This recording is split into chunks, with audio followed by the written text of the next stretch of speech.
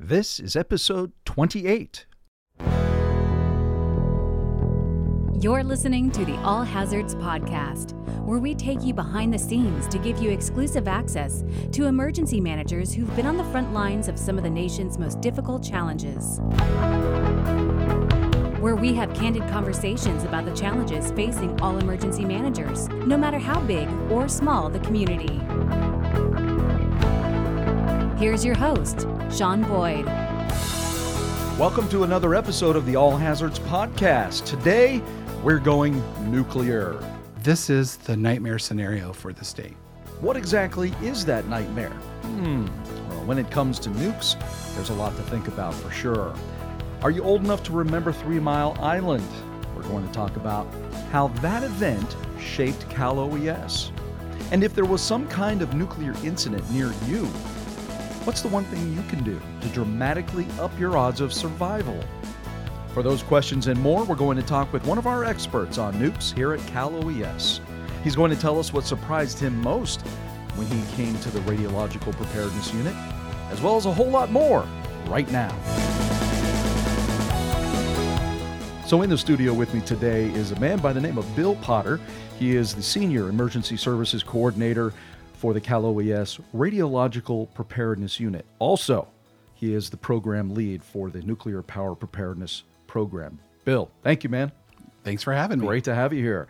I'm looking forward to this. You and I just spent some time down in San Diego for a symposium, a nuclear symposium with the U.S. Navy. How did you feel that went? For me, it was a lot of fun. It was fantastic. Yeah. We should be really proud of the fact that the Navy has their Squadron 11 of Los Angeles-class nuclear attack subs, and it hosts or it home ports 2 Nimitz-class carriers in our state. That's something to really be proud of. Absolutely. And when you and I had the really rare and fabulous opportunity to go on board, spend a day out on the water and in the water on the USS Scranton, which is SSN 756, fast attack submarine, 688 class. We got to do some maneuvers, got to really take it in and get a real sense as to what these machines and the people behind the machines are capable of. Very, very professional, incredibly dedicated, and to be proud, to say the least, but also to take comfort in the fact that we have these kinds of people, at the helm. Oh, yeah.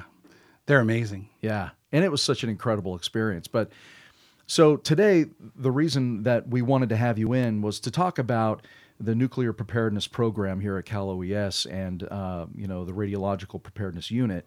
I think a lot of people would be surprised to find out that the Governor's Office of Emergency Services has a nuclear preparedness program. Have you gotten that sort of response from people that you've talked to who maybe didn't know what you did for a living? Most people are surprised when I talk about anything that I have done for a living. Why is that? It's always been around nuclear issues, okay. Either weapons programs when I was in the Air Force or with nuclear power here. People are always happy to hear that we have a program that looks at the safety outside of nuclear plants in the state. So let's talk about that. We have a few nuclear power plants here in California. Some have gone offline, another one's going offline soon. What is the purpose of the program that you head up with regard to those nuclear power plants? Well, our program, the Nuclear Power Preparedness Program, was created to manage the off-site safety programs that are required by a state or a local jurisdiction if there's a nuclear power plant in your jurisdiction or state. And this all came about in 1980 here in California when we passed laws to create this program, which of course happened because of the 3 Mile Island event. 3 Mile Islands, that's going back to the late 70s, 79? Yes. Okay, all right. So I remember that very well, or pretty well. I was a kid, but I was living outside of Boston, and I remember hearing about it on the news. Of course, back then it was Walter Cronkite, one of my heroes, and watching what was unfolding on the news. But the news played an interesting role in what happened with 3 Mile Island. Go ahead and talk a little bit about what you know about 3 Mile Island and how that impacted what we're doing today. Right. what we're doing today really came about because of the events that unfolded for Dick Thornburgh, the governor of Pennsylvania, because of 3 Mile Island. When he was only in office for six weeks or so, he got a phone call in the morning telling him that there was a general emergency at 3 Mile Island. Which, of course, for those people who may not know, it's a big nuclear power plant at 3 Mile Island. Right, with several units. Yes. And so it was Unit 2 at 3 Mile Island. And he was told that they had a general emergency. And his reply was, well, what's that? What does this mean to me, the governor? And the utility said, well, it means that we are having a real bad problem and we're going to get a handle on this shortly. And so that was the 28th of March. And throughout that day, he got several confusing messages from the utility.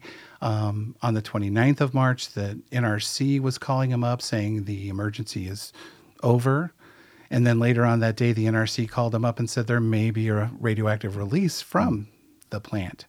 So Dick Thornburgh really was put into a difficult position. There was no established procedure for him to follow. His staff didn't know what to do. And it seems like he could not understand or believe what he was being told by the regulatory agency or the operating agency. You're getting contradicting information. So eventually he called the president, Jimmy Carter, and he said, I need help. So Jimmy Carter sent out his emissary, and they sat down and said, okay, this is what's going on. This is what's happening right now. And in that process, Dick Thornburgh had asked that pregnant women and children under the age of 5 evacuate within 5 miles of the plant.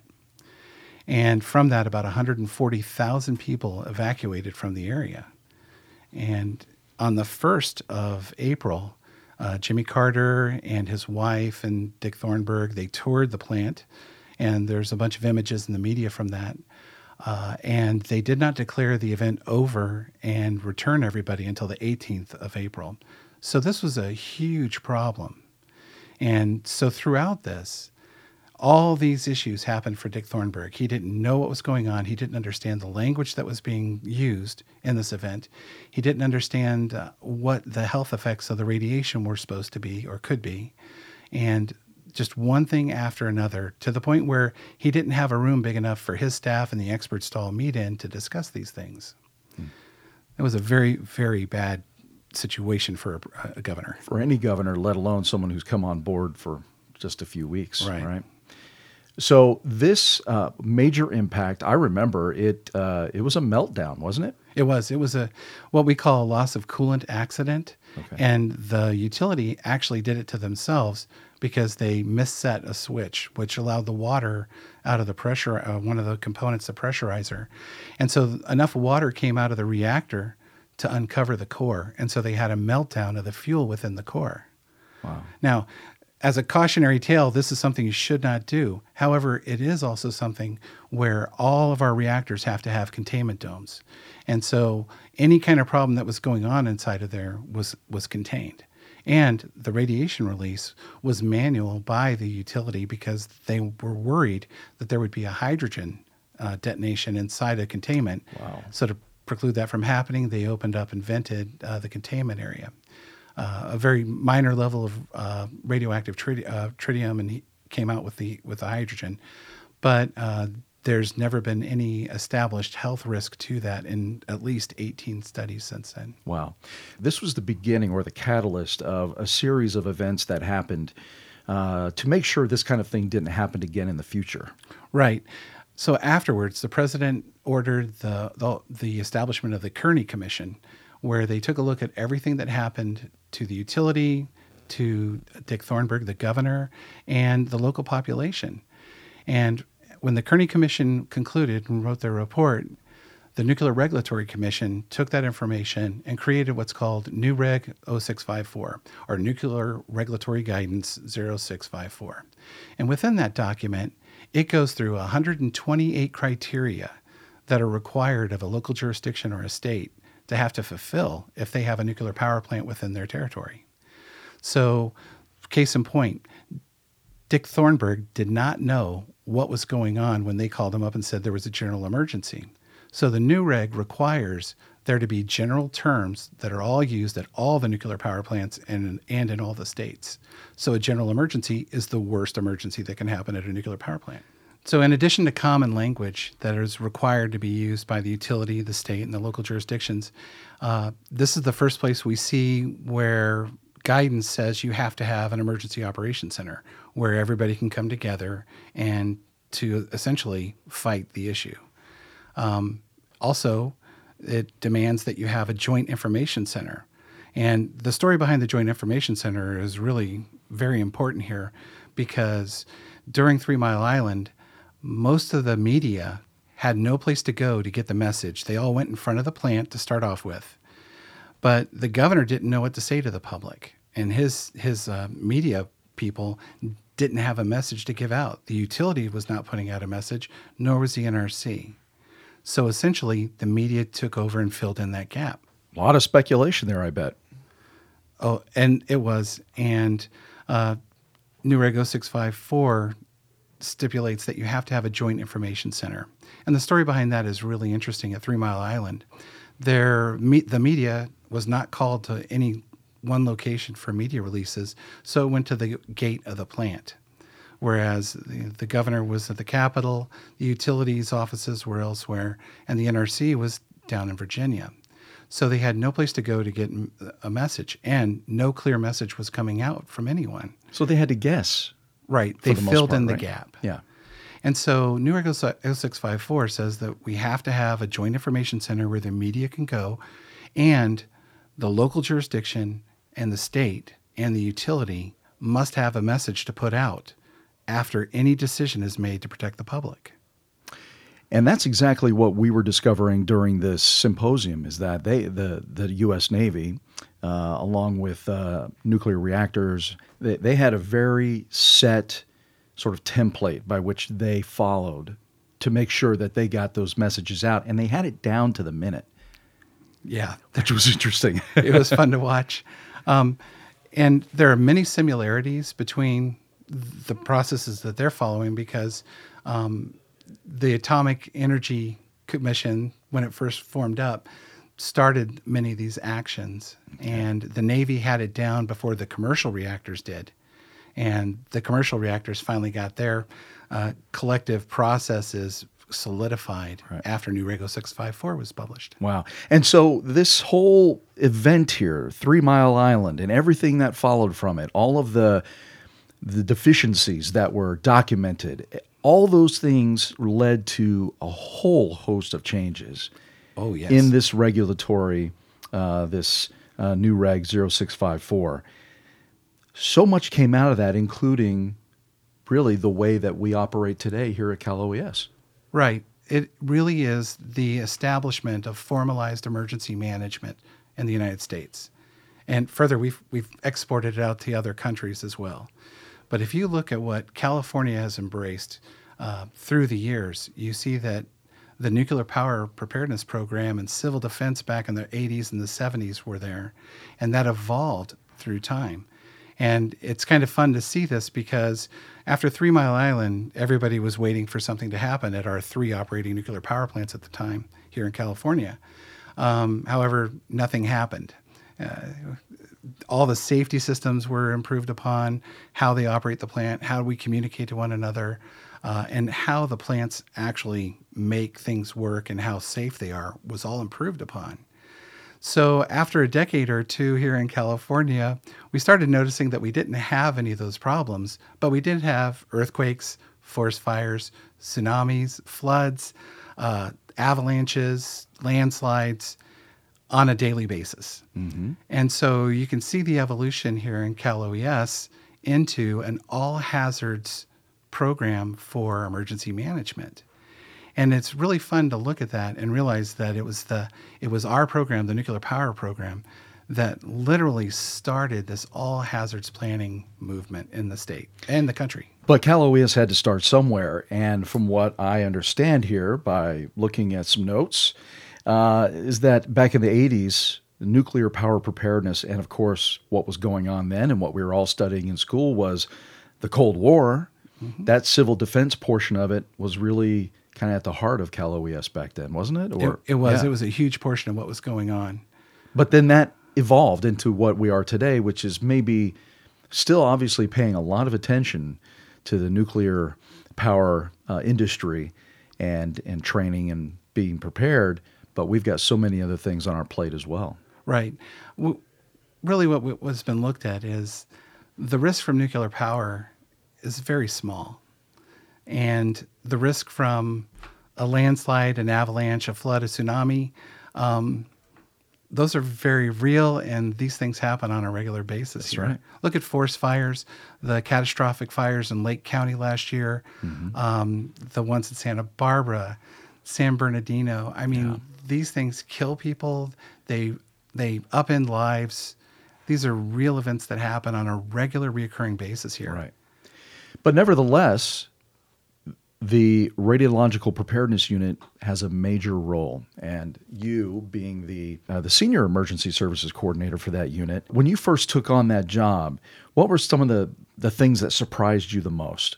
What surprised me was the culture change that occurred from working emergency management and the culture at San Onofre Nuclear Generating Station and the different culture at the Diablo Canyon Power Plant, and how the offsite entities were so different, and the culture that we have here in emergency management, being able to understand and hop back and forth between each one of those.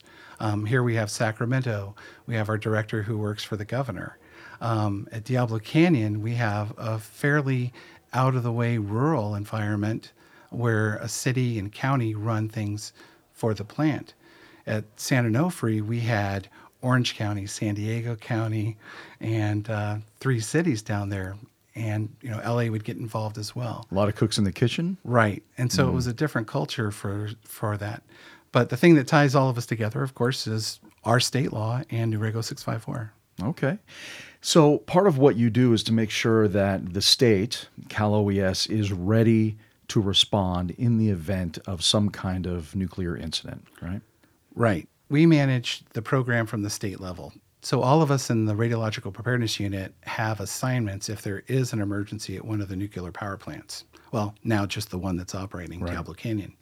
And we will deploy immediately to go out and assist the decision makers in the county and the health physics folks come up with a calculation of what kind of exposure the public would receive and ensuring that their health officer and county decision makers have the absolute best information possible to make the best decision to protect the public. Right. Now, we were also part of a training exercise. It was last year. Was it 2016? Oh, yes. Boy, time flies. To simulate. It was better than a tabletop exercise. It was, we were out there and actually got to tour the facility, which was really interesting. But that's all part of being prepared. It's that exercising real world events. Right. That was a full-scale exercise of what we would do after a nuclear power disaster. And that was a 2-year planning event up to the exercise. And we wrote that here at Cal OES. And we brought in 4 different counties to participate in it. And we brought in their health officers, their CAOs, their board of supervisors. And we brought them all together in one room and provided them with, these are the hazards that your communities are facing. And we made recommendations on how to protect the public. And they decided what they would do and how they would implement those things that they did. So, and they're graded? Yes, they are. FEMA evaluates us. So the Nuclear Regulatory Commission has an agreement with FEMA. And the NRC, the Nuclear Regulatory Commission, they evaluate within the fence line of the nuclear power plant. And FEMA evaluates the local jurisdictions around the plant. So as part of the ingestion pathway exercise that we participated in, Cal OES's PIO group was also involved in that. And me being a relative newcomer to Cal OES and state service, I was trying to figure out, what my role was going to be. PIOs don't have a lot of nuclear experience. Yeah, that's usually true, but our OPI, Office of Public Information, is a critical part of the NPP program. As a matter of fact, messaging in general in the nuclear power preparedness program is a key component. No matter how much we get right, if we don't tell the public we're doing things or what the order is for the public to do, if they can't get that message and protect themselves, then we fail as emergency managers and as nuclear power preparedness people. And so our OPI here has been part of the NPP program for many years, and they participate in our regular plume phase exercises every 2 years when we break a nuclear power plant and what we have to do at the local JIC. But in our exercise every 6 years, when we do the ingestion exercise, we have a very large joint information center that the state puts together and puts out the messages that the decision makers make. And so it's really important to understand that no matter how technical everything gets and how many great, smart people that I have on board to do the calculations, unless I have that PIO to put the message out to the public, then I fail. So it's this interlocking systems of science and messaging, and that's really what we need right now for almost everything. So Diablo Canyon, I understand, is closing somewhere right around 2024. That will be our last and only nuclear power plant to go bye-bye. Right. We had 4 operational power plants at one time here in the state. 3 have closed, and they're all still in the process of decommissioning. What's the point? Why? Well, Rancho Seco here in Sacramento closed, just outside of Sacramento. It closed due to a non-binding referendum by the local community. And the utility went ahead and went with that because it had become too expensive to operate. At a nuclear power plant, you have to have a culture of safety that was not achievable at the time. And it was a very difficult decision by them, but they went ahead and made that decision and made that choice. The steam stacks are still out there. They're quite the landmark, and they'll stay there for quite a while. But most of the radiological stuff is done. And so that was in 1986, 89, I think it was, where the final vote was made. And they're still finishing up the decommissioning process. Wow, that's a long process. Right. And it always takes that.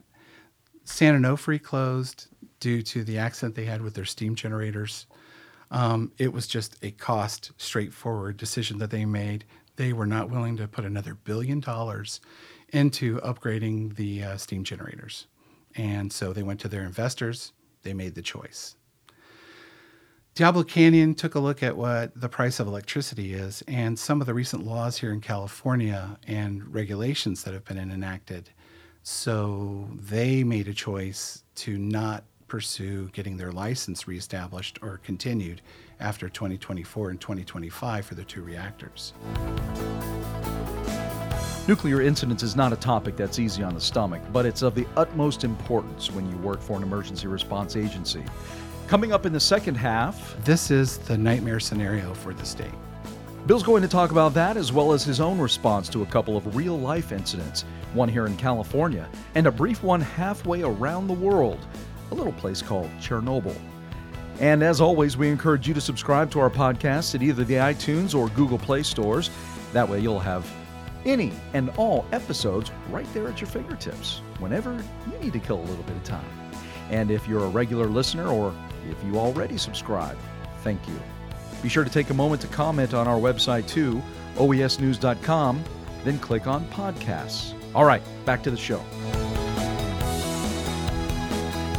I get the impression, because nuclear energy, nuclear power, whether it's on a submarine or whether it's at Diablo Canyon, is a very safe, highly regulated industry, that you may be maybe a little bored on the response end of things. You don't want to respond, but you're ready to respond. Have you ever had to respond in any way to some kind of possible event? At a nuclear power plant? Yeah. There have been a couple of alerts and unusual events. Okay. There was an alert at San Onofre right after a planning meeting that we had when the entire unit was down in the Orange County EOC. Oh, So they declared an alert at San Onofre, and we just happened to be right there with the Orange County folks. And we just stepped off into a room and started our function with them. And it was taken care of rather quickly. It was a hazmat spill at the nuclear power plant in a room that prevented the easy access to certain safety equipment. oh, So it didn't affect any of the nuclear stuff. It just affected the ability of the utility operators to get into a location if something happened. I see.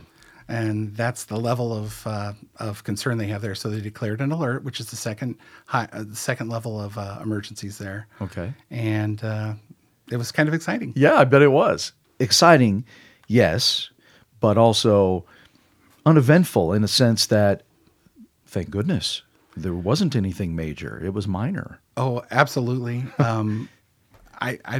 We're emergency managers at heart. Everybody in our unit is on an IST here, an incident support team. We're all trained emergency managers. I'm an ops chief, a plans chief, a technical specialist. My other cohorts are ops chiefs and logistics and plans people. Mm-hmm. This is what we do in addition to emergency management. But we're trained, we're ready.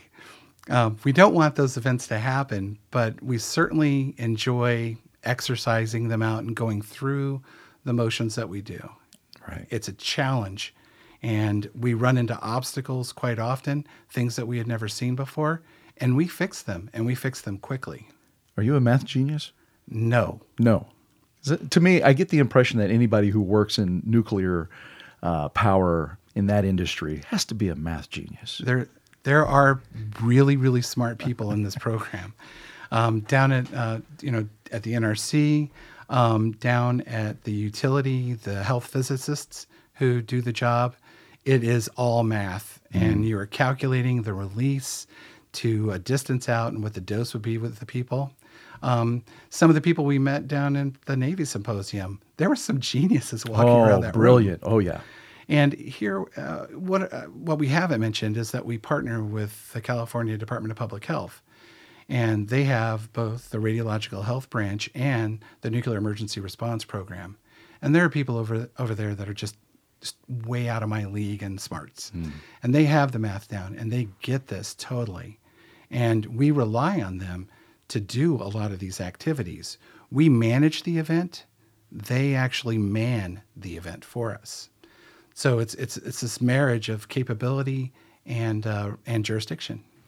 Well, of course, one of the things that we haven't talked about at this point is nuclear weaponry. Can't ignore that, especially with what's going on over there across the Pacific. North Korea's got a lot of military folks and civilian alike, kind of a little concerned. Tell me about what we're doing to plan for any kind of a response with regard to nuclear weapons. Well, the nuclear weapon plan for the state of California is under development right now. Okay. But it's not just for our friends in North Korea. Right. This applies to any rogue individual or state that may want to detonate a weapon in our state. A dirty bomb, something like that. Anything, right? There are many different ways to do this. The first thing that we were looking at was an event like Fukushima, where debris from the event could be coming into California. That's a very realistic risk. And so, that needs to be part of a plan. Having someone want to attack us somehow with radioactive material, let's say a dirty bomb or just a large exposure device, and putting it in a public place to where people would get a bad dose of radiation as they were around that point. Or a dirty bomb where you use an explosive to disperse radioactive materials. And, of course, a nuclear weapon. Yeah. And so that's what we're planning for right now is the nuclear weapon. We're looking at all the ways and all the things that we have to do to preserve as much life as possible. This is unlike any other kind of event that we have in the state. It's somewhat similar to an earthquake, somewhat similar to a flood. The difference is that not only does the event kill hundreds of thousands, if not millions of people, but the fallout from the event can kill just as many. And so we have this ongoing event that just doesn't stop. And it's invisible. You can't see it. You have to be able to measure it. This is the nightmare scenario for the state. So we've begun doing this. The nice thing about a nuclear power plant program that we have is that it's at one location, and the population around the plant is trained with sirens and mailings, and every year they exercise the sirens. The evacuation routes are published in the media. We don't know where someone would attack California with a nuclear weapon, which city it would go to, and what location. So we can't really put up sirens everywhere, and we don't have the capability to train everywhere. But what we can do is come up with a program where we get enough people to shelter in place after a nuclear weapon detonation, and we can save hundreds of thousands of lives. And if we are organized enough, we could have phased evacuations of those people that we've sheltered and getting the hospitals ready for the traumatic onslaught of personnel and people that have been injured by the weapon. And I mean, from there, it just goes down the road. It seems like a massive mountain to climb with maybe one leg to stand on. Well, we have a really sturdy leg. The things that we have learned from the Nuclear Power Preparedness Program, though not all of it is applicable here, but the skill set and planning and exercise and drilling and planning and evaluating and drilling and planning, that really plays in here for us because we take those skills and we apply them now to this new risk. And it's really pretty simple. A bomb is going to go off. It's going to be very, very bad. How do we keep people alive? Yeah, yeah. And that's obviously a scenario we don't want to have to respond to. But we would be remiss, to say the least, if we didn't plan for something like that. Right, and that's exactly why we're doing it now. Yeah, it's a scary thought, for sure. And I think this is where I step in and I say, this is yet another reason why you need to have a preparedness kit. You need to have a preparedness plan as an individual, as a family, as a business. What would happen if all of a sudden something nuclear was to happen and you were in an affected area? What would you do? Where would you go? After a fission act, when you separate the atom and you have the bomb go off, a lot of the energy and the radioactive material, the fallout, is going to be gone in the first hour. And so if we can just get people under cover and sheltering in place within that first hour, we are going to save hundreds of thousands of lives. Then after that, what we do is we calculate rapidly, and this is where our friends at CDPH are so necessary, what kind of exposure people would get if they evacuated from a location A and were able to evacuate out without anybody impeding them, as opposed to location B. If the exposure that they receive from the fallout in that location is so low now that they can get out with a minimum exposure, then we want those people to go, and we'd order them to do so. So what are three takeaways? What are three takeaways that you would say right now for anyone listening to this podcast? What should they walk away knowing? In California, the nuclear power program and our nuclear power industry is extremely safe. And the communities around them are extremely prepared if there is an accident, be it a nuclear power one or if there's a landslide, a fire, a flood. The second is that if there is a nuclear attack on the state by a nuclear weapon, it's not going to be what we were worried about in the 1980s. It's not going to be black raining death. You can survive an attack with a weapon. Go inside, brush yourself off, tune in, and get instructions from the local authorities, and you'll live. And the third is, these are all really morbid discussions. They kind of are. Yeah. That's kind of our world. But the reality is that both of these events, anything that would happen radiologically or nuclear, are extremely small risks in our day. Driving here on Highway 50 was the most dangerous thing I'm going to do all year. And the risk comparison of just driving to work and home from work is far greater than anything that could happen from either of those others. That is so important to say because we tend to live a vicarious life through Hollywood, and we think everything, the world's going to come to an end. But you can't ignore these things, and you have to be prepared. But I like the fact that you say, it's kind of like, we always talk about flying and how dangerous it is. Well, the reality is planes rarely crash. Right. Cars crash every second of every day. Oh, yeah. So that is definitely more dangerous than anything any of us will do throughout the year, for sure. Oh, absolutely. Or being a pedestrian or a bicyclist here in California. Very scary stuff. Absolutely. Is there anything else you'd like to add before we call it quits for today? I think one of the areas that we didn't discuss was in the planning area itself, where we sit down, we do the community work, we bring the experts together, and we write plans. And we're doing that right now for the nuclear weapon. We have them for the nuclear power. We have a Navy nuclear propulsion program plan. And we have ingestion pathway plans for what would happen after a nuclear event to our agricultural industry. And one of the things that we like to say in the Nuclear Power Preparedness Program is that plagiarism is the highest form of flattery. And we have provided all of our plans to any comers from the industry in the other states. They've come from all over the place asking, you just did ingestion pathway. Could we have your plan? And I just give them everything that we have.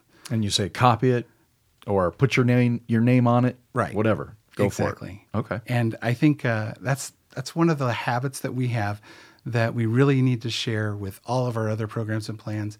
I know our earthquake early preparedness program that's going on now, they're working with other people who are providing them with information from other nations. So this is a habit that we need to make sure continues. Listen, Bill, appreciate you coming by. This has been great, very informative for me. Hang tough, man. Keep that KI tablet with you or whatever it is. Yeah. Is that what it is? KI? Potassium iodide? Yeah. Yeah, it's KI. We very rarely go to a place where we need it, but we have go kits for our southern region folks and ourselves in case a health officer or somebody tells us we need to take it. You won't ever need to take it. I'm foreseeing that right now. You don't need to. Not again, no. Oh, you've taken it before? Yeah, during the Chernobyl event, when I was in the Air Force, we were sampling the effluent from the Chernobyl event. So our job was to fly through the plume cloud and take samples. So nice. We took potassium iodide because of the amount of radioiodine in the gas. Yeah. Is it a tablet or a? Yeah, it's just a salt, little tablets. Oh, okay. All right. You shouldn't take it unless you're told to. It's just a huge dose of potassium to your body. Okay. And the iodine that's in there, some people might have a reaction to it. Oh. However, it's not a magic pill. It is not going to protect you from all the radiation, only for the radioactive iodine that might go into your thyroid. It'll help stop that from happening. Okay. Well, I'm trying to debate whether or not I should put some of that in my go kit or not. All you have to do is ask me before you go. All right, very good. All right, Bill, appreciate it, man. Thanks very much. Good to have you here. It's been a hoot. Getting back to Diablo Canyon, when that one closes in about 7 years, Bill's Radiological Preparedness Unit will cease to exist. The law doesn't mandate this kind of unit if there aren't any active nuclear power plants in the state. Bill says the remaining nuke planning and preparedness will shift to another unit here at Cal OES. Well, I hope you enjoyed this episode. Remember to subscribe at the iTunes or Google Play stores, and we'd love to hear what you think about all hazards. And if you have any ideas, shoot them our way. We'd love to hear them. I'm Sean Boyd. Thanks for listening, everyone. Take care and be safe. You've been listening to the Cal OES All Hazards Podcast. Don't forget to check out our podcast page where you can find past episodes along with show notes and links. And give us a social shout out. Tell others about us on Twitter and Facebook. And let us know what you think. We'd love to hear from you.